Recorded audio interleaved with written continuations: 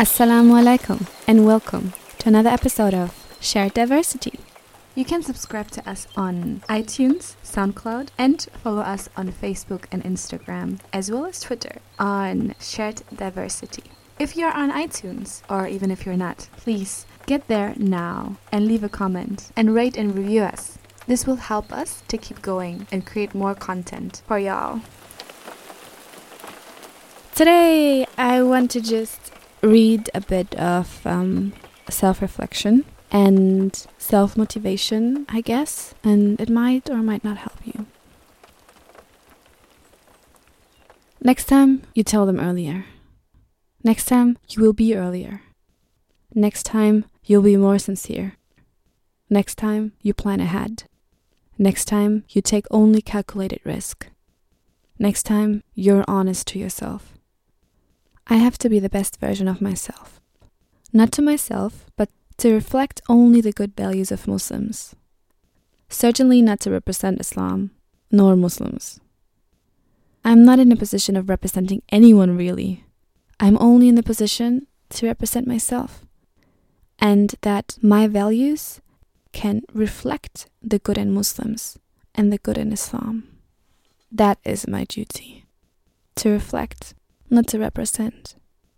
The duty is not to let bad light fall on the image of Islam.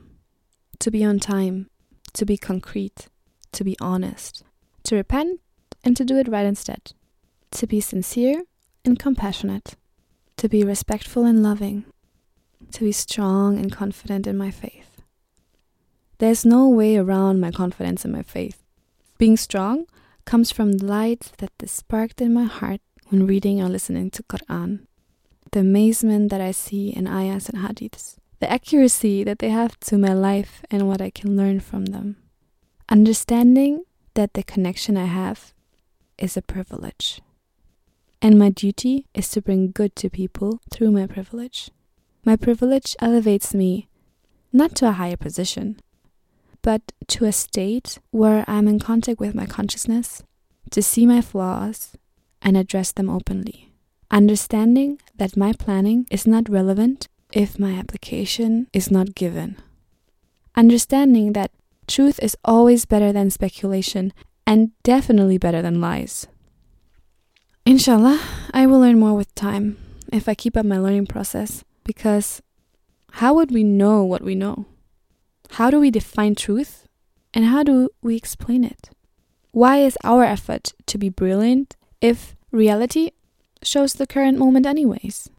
Why do I spend so much time to making people feel comfortable around me if maybe I'm not always comfortable around them?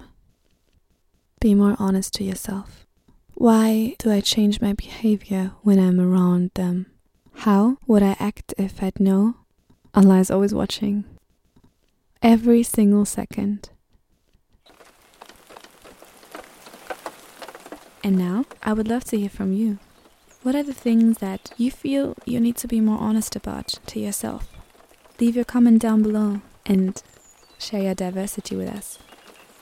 Assalamu alaikum.